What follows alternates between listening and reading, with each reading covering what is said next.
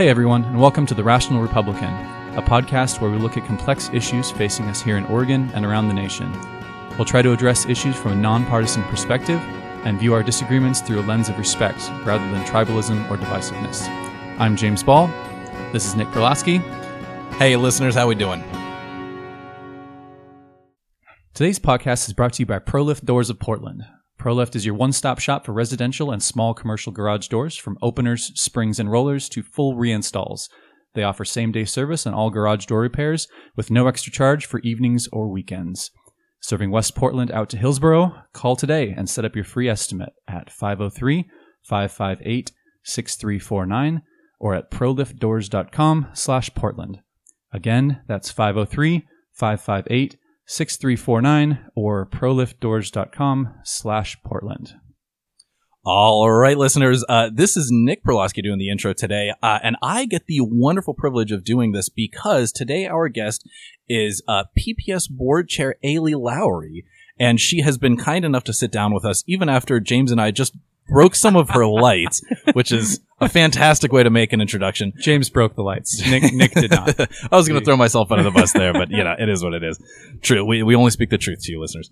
But Eilidh actually officiated I and my wife's wedding. So we've known each other for 2 years in a love and, you know, religious context. And now we get to talk to you in a podcast and education context. Yeah. And I was fortunate enough to know your wife for many years. Yeah, exactly. She's Everybody should be so lucky. Pretty special lady. So I'm glad you found each other because it's pretty marvelous. Yeah. I was going to say, I assume you all met through the school system. Yes, we did. My daughter was in his wife's class in 5th grade. But before that, starting in 3rd grade, I was sort of the go-to extra parent. So there was a time when all of the parents for the 5th grade class were not able to come on a field trip. So his wife asked me to grab my mud boots and come to the Oaks Bottom and do some playing in the mud with a bunch of 5th graders. So I showed up and did that because she wasn't about to take 25 of them by herself down there. So sounds reasonable. Bless your heart for that. Yeah, it was great. And I got to spend time with your wife, who's wonderful. So I will agree with that. She got us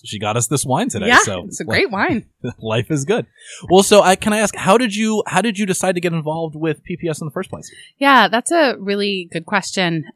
So I was an AmeriCorps member right after grad school. So I went to grad school for seminary to be a pastor, and then I really felt like I needed to give back.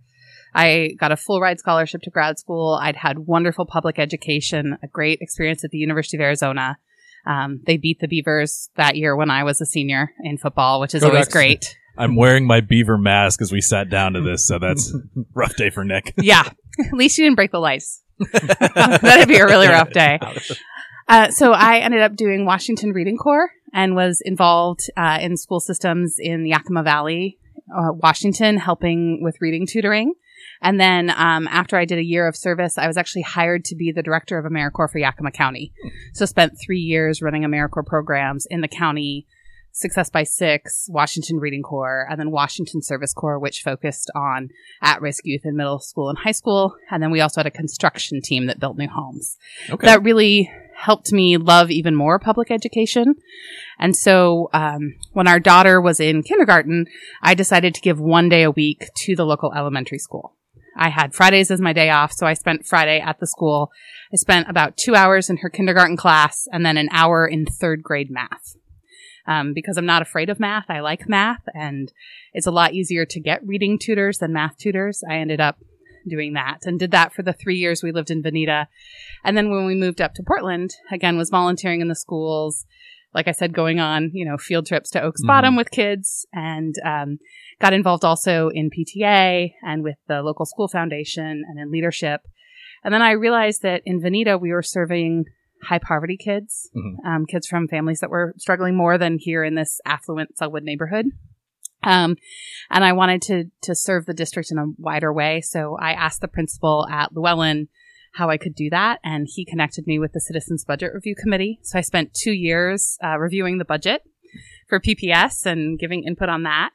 And I sit on that for Multnomah County, and it is yeoman's work. Well, it's very important, but you bring some strong coffee or something with you when you go. Yeah, I'm used to the nonprofit world and the church world where our big budget's $150,000.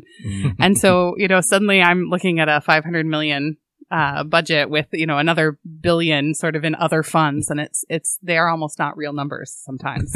I had kind of the opposite experience. I went from Intel, where I was looking at multi-billion-dollar budgets, and then to my HOA board, where our annual, where like $500 was a big expense. Whereas, at Intel, like it was, you're off by like $2 million, and you're like, it's just a rounding error. Don't worry about it. Yeah. It's really startling when you kind of switch between those big degrees of numbers. So then I ended up on the principal interview team, because we were looking for a new principal at Selwood Middle School. And there were two parents that showed up to the informational meeting about the kind of principal we wanted at Selwood, and talking to the person from HR, they're like, would you like to serve on this committee? Y'all are it. And I found out, there's so many doors that open when you show up and you're prepared and you care. And I think, for me, one of the interesting things about democracy is it's messy and it's hard, but it takes showing up and being willing to be in the game. We literally ended our last podcast by saying that exact same thing, is government can be this very nebulous, very difficult to understand, very red tapey, whatever you want it to be. But if you actually sit down at a meeting somewhere, especially if it's not, something about the United States Senate the next time Jeff Merkley comes to town or whatever, if it's a local issue, there might be two people that show up, and the amount of decisions that you can make is tremendous. Yeah. And I ran for school board because I also started getting involved with Portland Friends of Music as a music advocate because of the way music was sort of getting pushed out of middle school. And I started advocating for my kid. And then I started hearing stories from other families about how transformational music was in the lives of their students, especially struggling students. And so I was the spokesperson, and I started working with some of the senior leadership of the district. And I was like, oh, they kind of need me. Not in an arrogant way, but there's not a lot of, I think sometimes there's a lot of people who it's about making a name, or, they're interested in longer term public service. And for me, it's really about how can I best serve kids? And I think being a pastor, that's my day job, is, helps me to listen and to sort of stand in this like more neutral place often, and try to see the good in everybody. Even when I disagree. And I think that helps me as a board member to show up kind of with love and grace and try to, emulate that as much as I can in all the settings. So I ran because I felt, led to do so. But I also think it's this whole life of really valuing public education and how it was transformational for me and gave me tons of opportunities, and wanting to pay that back so that other students have those same kind of opportunities to really make the world a better place for us all.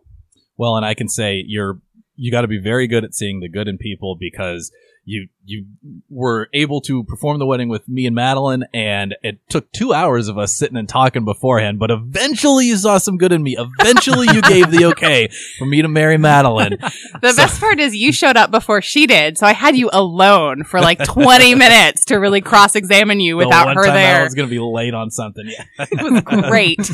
It took a long time that day, but there's enough in my little rational Republican heart that she says, okay, all right, we can do this. Yeah. The way you made her smile really told me that you were a kind man despite your pretending otherwise. Well, I will say I am almost a product of PPS. I did kindergarten through second grade before we moved to Bend, and my now wife of 2 weeks Congratulations.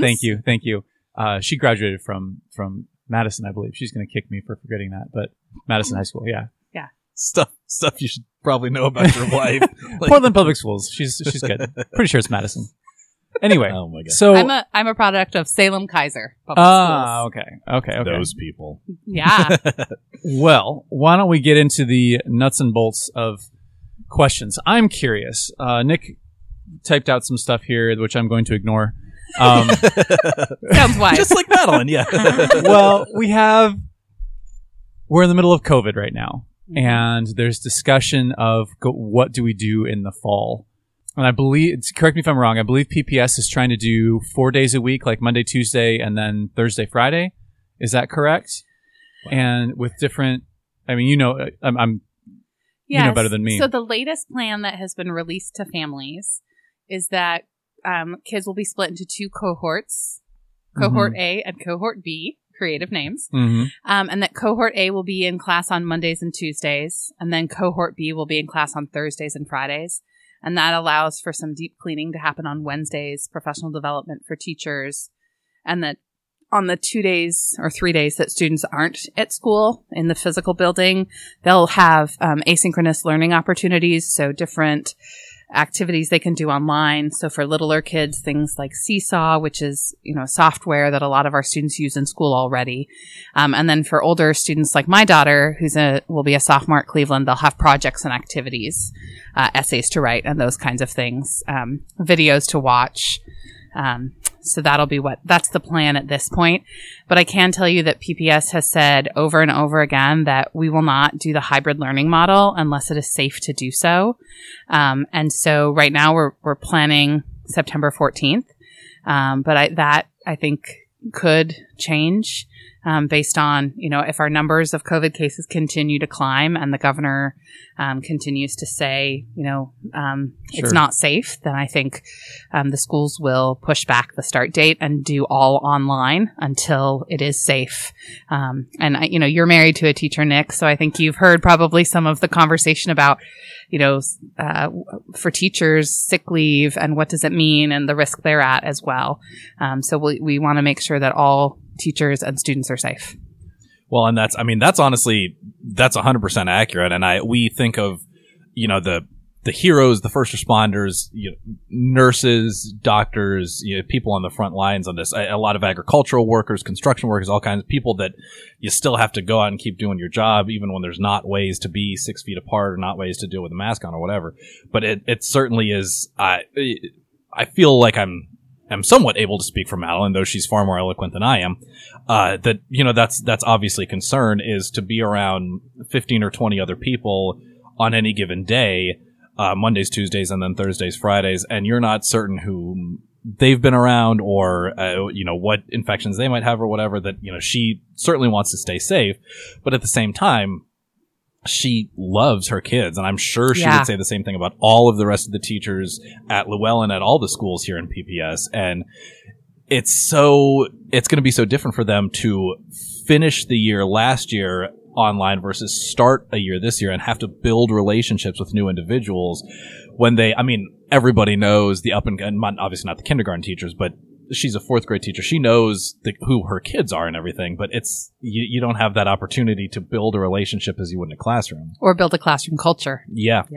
So I don't know, maybe this is just my perception, but it feels like there's been some reluctance among state leaders to embrace the online learning model. I think a lot of it has to do with access to high-speed internet or those sort of things. Is this just sort of like COVID is more important than those other issues, or what's kind of the thought process or discussion around going to a model like that? I think, there are some students in the spring that we did not hear from. So when March 13th happened and that was the last day of school, there are some students that the teachers never were able to get in touch with. So we know we have students who families may have traveled for different reasons or aren't in the area. And so that's worrying, because as Nick said, teachers like Madeline, they love their kids, they care for them. And so that's a hard piece. But we also know we have students who they might have access, but if you have 3 kids and 1 computer, rotating through the times, and if they're all supposed to be on at a certain time, how do you navigate that? If you're working in some of those frontline jobs, how are you also managing, especially younger children? So I think part of the tension is around, we know that what's best for students is to be in person in their schools. We know that students need the supports that schools offer. And so we want to be able to do that. And it's holding in tension. The best thing for students would be to return to class in the fall. Mm-hmm. And it may not be the safe thing. And so it's balancing that of, we know we have lots of kids who are slipping through the cracks. We know we have kids who are behind. We know we have kids who this is a daunting challenge for. And so we want to do the best for those students. But we also can't then irresponsibly just be like, okay, school's open. It's weighing the tension of this pandemic we have that we still don't know the long-term effects and the latest I've heard is that, and again, science is always changing and refining, but that kids 10 and up pass COVID just like adults do. And so the littles might be less able to transmit. But when we start getting into like 4th grade and above, so how do we keep kids and teachers safe? How do we do the best we can given the public health crisis? And so I think there's a hesitancy to say we're just going to go to online because we know the cost that it'll have for hundreds of our students to say that. Can I ask, somewhat tangentially related to that, you referenced March 13th, which ended up being the final in-person day for school last year. At the time, that was just a week before spring break, and it was billed as we are just going to precautionarily take an extra week off between now and spring break. You'll have your spring break, and then we'll go back after that. And there wasn't a decision made as to we will be home full time until well after that. Do you... in your opinion, I don't think even an epidemiologist could tell us the right answer or the wrong answer. But in your opinion, would you rather see the district be more nimble and reevaluate these things on a 2 or a 3 week basis, at each individual clip? Or would you just rather them say, as we approach the start of the school year, we anticipate an increase in cases into the fall. We are going to go online completely this fall, and we're going to reevaluate come January? Yeah, I think that, the school year is broken up into quarters. So what ended up happening in March was that they said, okay, we've taken these 2 extra weeks. We're going to come back now online and finish up quarter 3. And then all of quarter 4 is going to be online. So that's kind of the way the decision making happened. I am not the governor. I'm not on ODE, and it's really the superintendent and his staff who make the operational decisions. But I could see us saying first quarter is going to be all online. We'll reevaluate for second quarter, which starts in November. So I could see something like that happen. What they've said now is school starts September 1st, but we're going to do the first 2 weeks are going to be teachers connecting individually with students, setting up classroom cultures, doing professional development, and then school actually begins for students September 14th. Okay. So that's what's the reason now. But I think, as we look at, I don't think it'll be 2 or 3 weeks because I think that's really hard for teachers and families to plan. Mm-hmm. But I do think it could be, on a quarter system, okay, or something like that. Okay. I'm curious, you had just mentioned Guadalupe Guerrero, the superintendent of PPS. And I'd be curious to get some of your thoughts on him, because I know he's now been in the job for 3 years, I want to say. And I know he had a really innovative idea with the teacher furloughs, which I'd love to get your idea on, the teachers taking the 1 day a week off towards the end of last year in hopes of averting an anticipated budget shortfall as we come up into the next budget cycle. But also just his stewardship of what has truly been an unprecedented crisis. And I mean, President Trump, Governor Brown, Mayor Wheeler, every single person at every single level is working without a net on this one. Nobody has a playbook, so nobody has anything really to reference. And I'd just be curious for your thoughts as to how he's kind of overall handled this situation and what your relationship has been like with him over the past 6 months. My snarky comment is that Trump threw out Obama's playbook, but we can talk about that later. So Guadalupe Guerrero has been here, like you said, for 3 years. And I think he is an outstanding educational leader. His understanding of what students need and his vision of how to get us to be more rigorous and bring students who have been marginalized and underserved for so long forward is incredible. He definitely, this is his first superintendent gig. He's been an assistant and deputy superintendent at a lot of other places in Boston and in San Francisco, and has done incredible work in those places.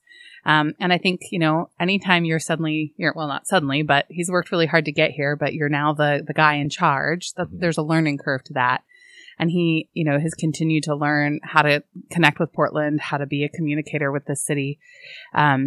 After we took the Rosa Parks vote in February, where we voted to take Rosa Parks off the year-round calendar and put it back to a regular calendar, which was very disappointing to that community, Guadalupe gave an incredible speech about his own journey as a Hispanic man, and talked about his vision of educational excellence for all of our students. And it was very inspiring. And I see him living that out, being really clear about Black and Indigenous students as the focus, and this idea of targeted universalism, and living that out in all of the decision making that happens at the district. And he is definitely someone who when I talk to him about this crisis, he always sees the opportunity. You know, that kind of trite saying about the Chinese characters for crisis and opportunity. He again lives that. Okay. And is able, you know, he talked about, okay, this has helped us see all the gaps in our technology as a district. So how do we take this as a learning moment and do better?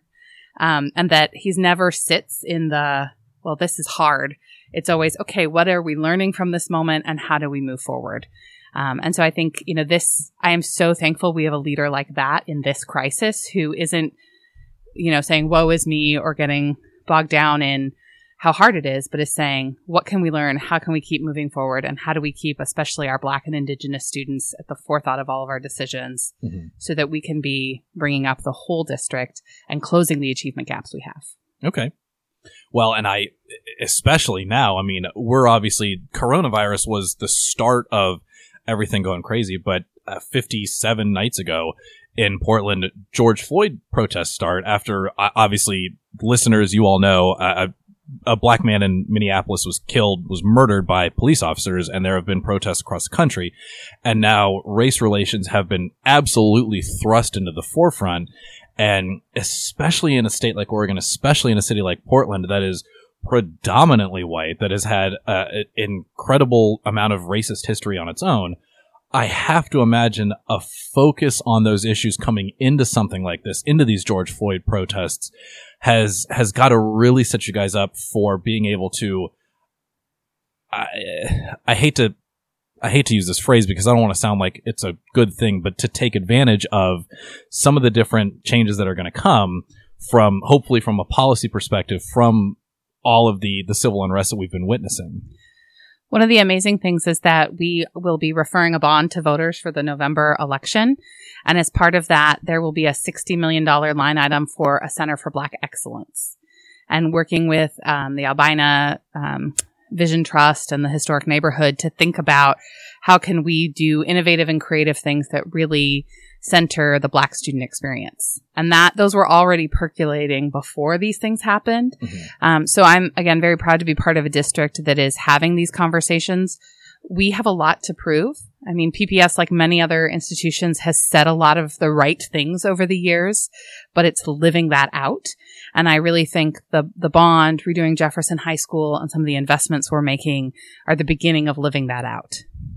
Can I see, outside of new buildings, I think there's been some new curriculum, if there's anything that you are hoping for in a, we can cut this out. we can try this again. Max the cat found himself in a spot of trouble back there, so we had to go save him. Brief pause there. Sorry, had to liberate the cat from his own entanglements. Once again, Madeline often has to do that the same for me. But there's a lot of emphasis being placed on the inputs going on. You mentioned a Center for Black Excellence. I know there's been some curriculum changes regarding some of the native populations that PPS is able to study. What are some of the outcomes you're hoping to see from students of various levels or from the district as a whole? Yeah, so one thing that will be in the bond also is curriculum, and that will be curriculum that increases sort of historic and cultural studies. Some of our curriculum is like 30 years old and has some gaps. So some of the bond money will help to fill in those gaps so that all students will have access to really high quality curriculum. The outcomes we're hoping for, the 4 goals that the school board set this last year, are around 3rd grade reading, 5th grade math, high school readiness, and post-secondary readiness. And so we want to see growth in our 3rd grade reading. You know, we'd love we are going to have all kids on grade level, and what we're looking at is growth. So we want to show that every child is growing at least a year's worth of growth. Okay. And for students who have been historically behind, that they're growing more than a year's worth of growth. So we have this amazing statistician as part of PPS, Dr. Russ Brown, who kind of looked at all of our numbers and helped us look at what can we really laser focus in on to show us that we are closing the achievement gap. And so we have numbers around, 42% of our kids are making a year's worth of growth who are Black and Indigenous. These are not the right numbers. Maybe Sure. it's like 20%. Right. And next year we want it to be 25%. Okay. And then the next year it's going to be this much more percent. So that's for math. And then in 5th grade and reading in 3rd grade. I've always known that 3rd grade is the time when you change from learning to read to reading to learn. Mm. So you spend kindergarten, 1st and 2nd grade learning how to read. And then starting in 3rd grade, you're using reading as a tool to get information.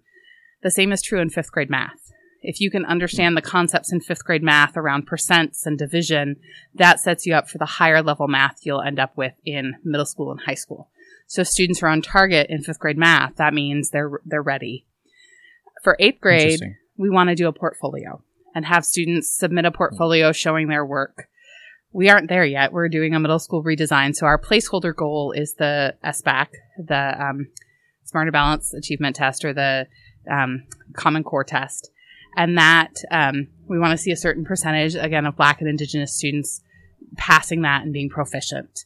And that every year there's going to be a growth in the percentage that do. But again, we'll get to the portfolio eventually. And then for post-secondary readiness, we want to see students getting a C or above in a track. So whether that's AP or IB, the International Baccalaureate, or a CTE or arts pathway, that shows that students sort of have a plan and are prepared for what might happen after high school. And again, we're focusing on the numbers of Black and Indigenous students and really trying to invest to make sure those students are growing in the percentages, because that will indicate, a change in our school system that has had these huge achievement gaps. So those are the goals, and that's what the outcomes, the investments we're making in the curriculum and in the Buildings with staffing are all to meet those 4 goals. Wonderful. I can say I did IB in high school, and my joke was if you could spell the word baccalaureate, you were smart enough to be in IB. All right, spell it. BACCALAUREATE. We'll have to check that later. Yeah. Somebody's going to check me on that one. It's recorded. We can go back. So I'm curious, what if you can get a little more, maybe just get a little more specific about the methods you're using to close the achievement gap. I know we're talking about a Black Center of Excellence. Is that going to give extra attention to Black students, or is it like just Black culture? What exactly would go into that? So the sweet thing about being the school board member is it's not my job to do the doing. Okay. It's my job to listen to the community, to set the vision, to approve the budget, to create the policies. And it's the superintendent's job to put all the things in place to meet the goals. Got it. So the Center for Black Excellence is really this partnership with the Albina neighborhood around looking at, Jefferson, looking at the BESC building site, looking at some other options and saying, how do we build student-centered places in the community? What does it look like to invest in the Black community in Portland around schools and around access for students to supports? And so that's all still very new as we're talking to them about what that could look like. Okay. But it's all then in line with what are our goals and how are we getting there? So, the superintendent will be the one recommending the curriculum, not the board. Got it. One of the funny things about being on school board is a lot of people run because they're mad about something and they want to fix it. And you get on school board and then you realize that that's not your job. Mm-hmm. That really the operations, the day-to-day, the management of the district is all the superintendent and his staff. And our job is governance. And we don't have a really good understanding as people of what governance is. And so this idea of the vision setters, the policymakers, the supervisors and employers of the superintendent, but not the ones that decide, we get emails all the time. We need another teacher at our school. That's not something we do as board members. Mm-hmm. You set priorities more than... We can set priorities, and then it's up to the superintendent and his staff to assign the teachers, to select the principals, to decide if music's going to be in middle school. So I sure as heck, want us to prioritize music, but you'll notice that the 4 goals I lifted up, even though I got started with Portland Friends of Music as an advocate, music isn't there. And our job on school board isn't to be advocates for our own passions. It's to govern, and it's to try to, lead for all students and not just the things that we think are best, but to really, as the 7 of us, kind of negotiate together and find a vision for all of Portland with community input. And we have a really great vision document, Reimagining PPS, that was this long community process of when someone graduates from PPS, what are they like? So it has these 9 traits of a graduate.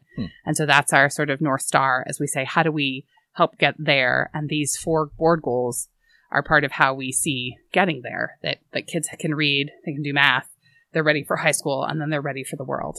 Interesting.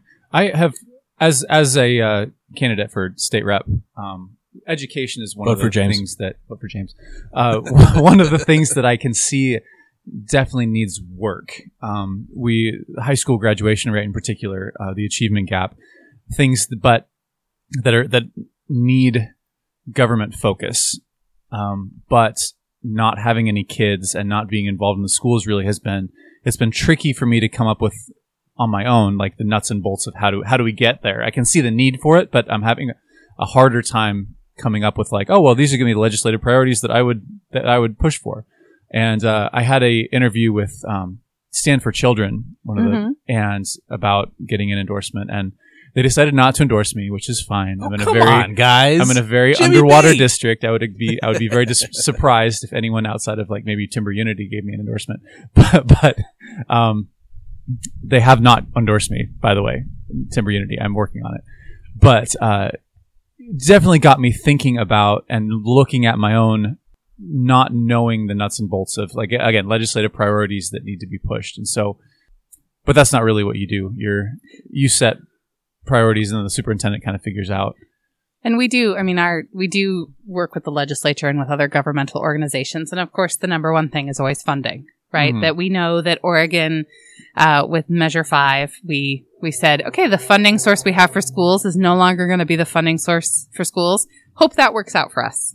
And sort of didn't do anything for about 30 years on school funding. So the Student Investment Act is a new tax that passed last year that's trying to reinvest in education. So that's a piece of it. But a classic example is that, there's only so much money and only so many staff we can hire. And so it comes down to, do you hire more classroom teachers? Mm-hmm. And is it better to have smaller class sizes? And there are people who have done the research and firmly believe in smaller class sizes. Or do you hire a reading specialist who's really gifted at teaching reading, especially for struggling readers, and really understands dyslexia and can work with all 3rd, 4th, and 5th graders on reading? Or do you hire a school social worker to help students whose families are in crisis and offer them supports and their family, support around food and other issues that they're dealing with? Or do you hire another administrator because you're seeing a lot of discipline issues and that teachers need more support so that things don't escalate? And so is that where you put the money? And again, each of those has lots and lots of good behind them and, pros and cons. And so it becomes, which one do we choose? Or do we do half of this and half of that? And so it's figuring out, how do we invest in our schools so that we have the resources to support our kids? And I think, we see the world now and we're seeing more childhood anxiety. We're seeing, more parents under stress, and that is showing up in our school system. And it's how do we put care around students? And one of the really interesting things is we're talking about Lincoln High School, and all of our high schools are supposed to have a health center, but we just built Grant High School. We have a health center in it. We can't get anybody to work at the health center. We haven't been able to find a contracting partner because Multnomah County only has so many resources, and they're focused more on East County, where there's more of a lack of access. Mm-hmm. So do we build Lincoln High School with a health center? Do we build and spend millions on a space we know is going to be empty for the foreseeable future, or do we convert that into something else? And those kind of decisions, those do end up being the board's decisions. But we end up advocating for a legislative priority around healthcare because we know we have students who don't have access, and that healthcare is really important and they need to be well so they can learn. So it comes down to, more funding. But I also know that every institution and organization out there is asking for more funding. So it's making the compelling case of what specifically we need in education to really invest in our students so we can close the achievement gap and care for our students in the ways they need. Can I ask and again, not to change gears, but you had mentioned about the governance of your ability as a school board member and as a school board, and that how some people have wanted to use this as a stepping stone into other avenues of public service. And I know currently right now, one of the school board members gets a lot of ink as a potential candidate for higher office, running for governor or something down the road. That's news to me. I obviously am not reading the right things. Can I ask, do you believe that being a school board member, what types of leadership traits do you feel that either attract somebody to run in the first place, or what leadership traits do you feel like you develop after your time serving on the board itself? Yeah, I think, you have to be a little crazy to run for public office, right? Like there's got to be some ego there to think I could lead or I can make a difference. So that's part of it, right? And so that describes me. I think, for some folks it is like this is a beginning path. Like you were talking about local democracy and how you show up and you can have influence, and people who care and want to make communities better begin often at school board. But some people try it as a testing ground to see what is public life like, what is public service like, as an elected official, and does this work for me? So I think there's all sorts of reasons people run. I think everyone that's on the school board right now really cares about kids. I mean, I can't think of any one of my peers that isn't there because, that sentence came out wrong, but every single person on the board is there because they value kids and they want to improve educational opportunities for our students.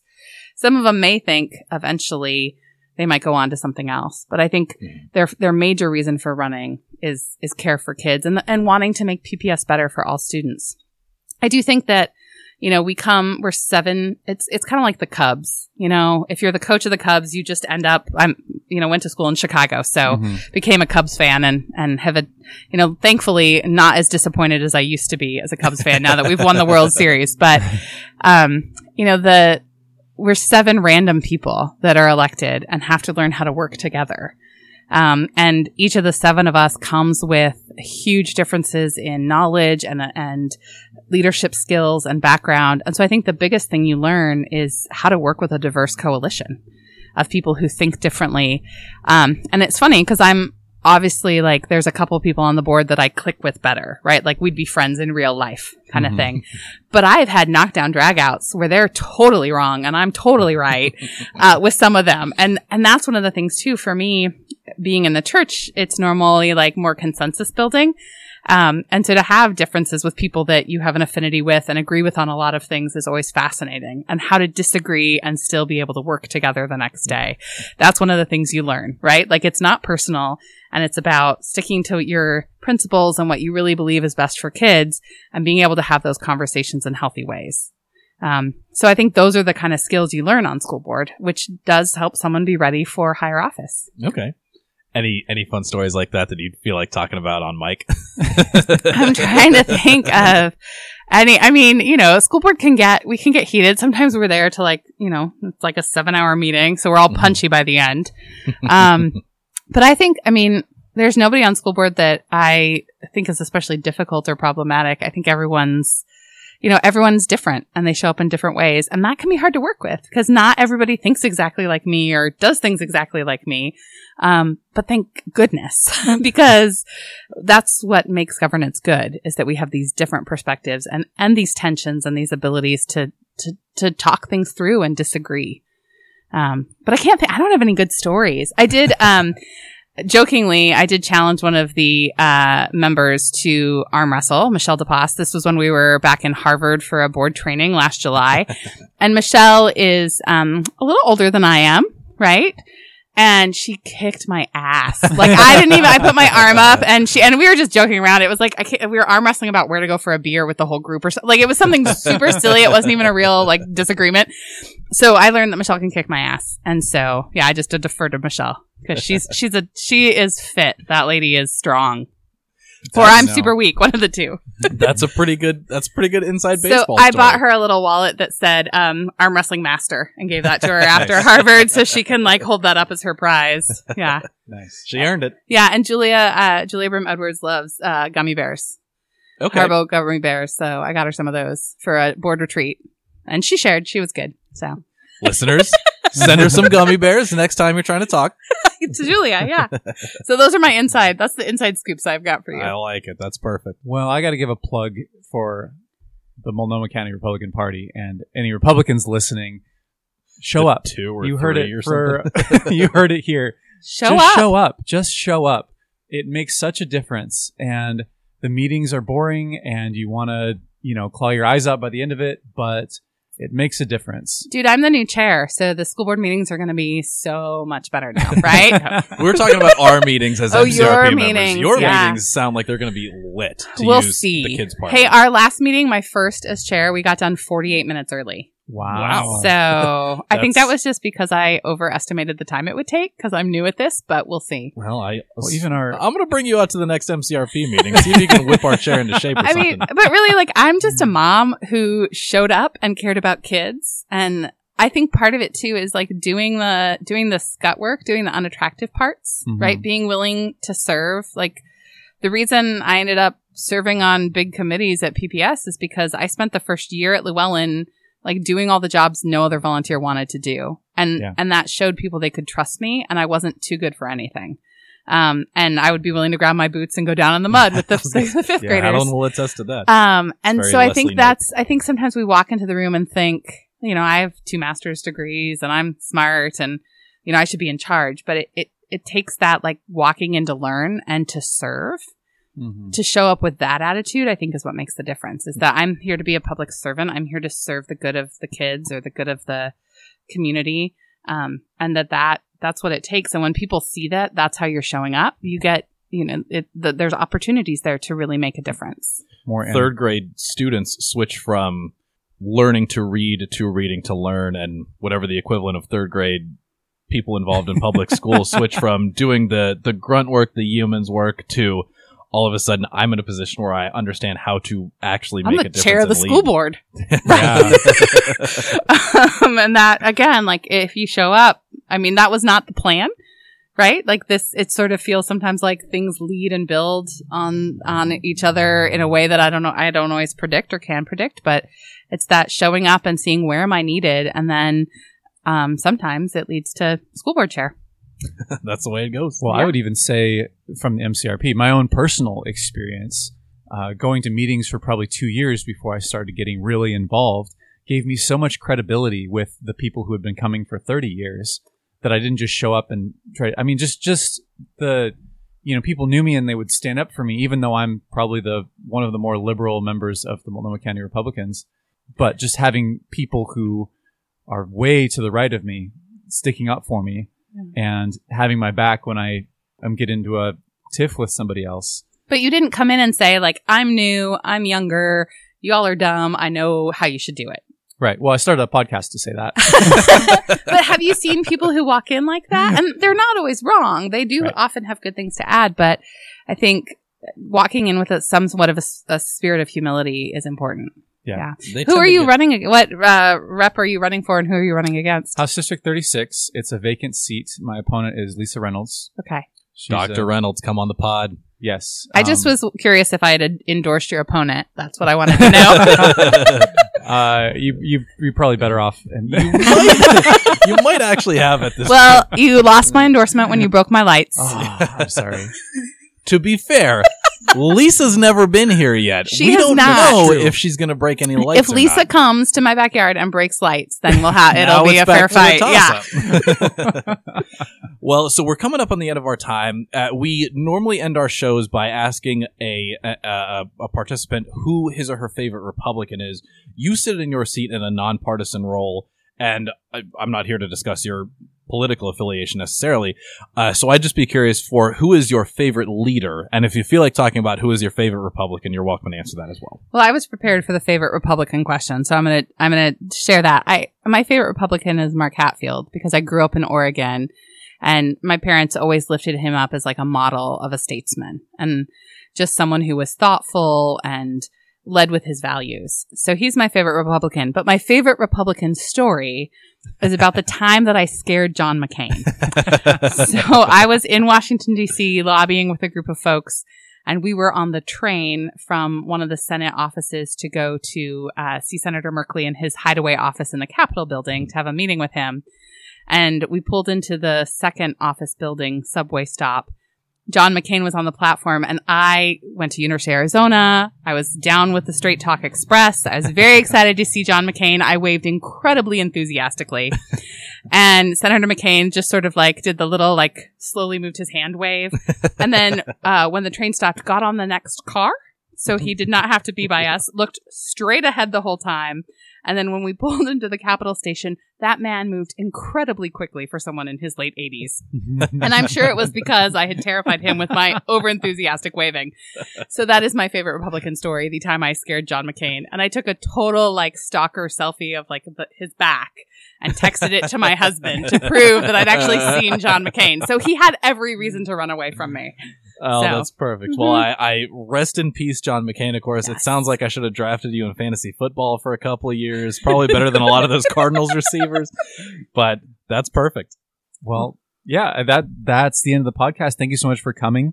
And listeners, we'll talk to you next time. Thank you. Thanks for listening to the Rational Republican podcast. Your hosts are James Ball and Nick Perlosky. Lauren Christensen is our producer. You can find our episodes at jamesaball.com, iTunes, Google Play, or anywhere else that you get your podcasts.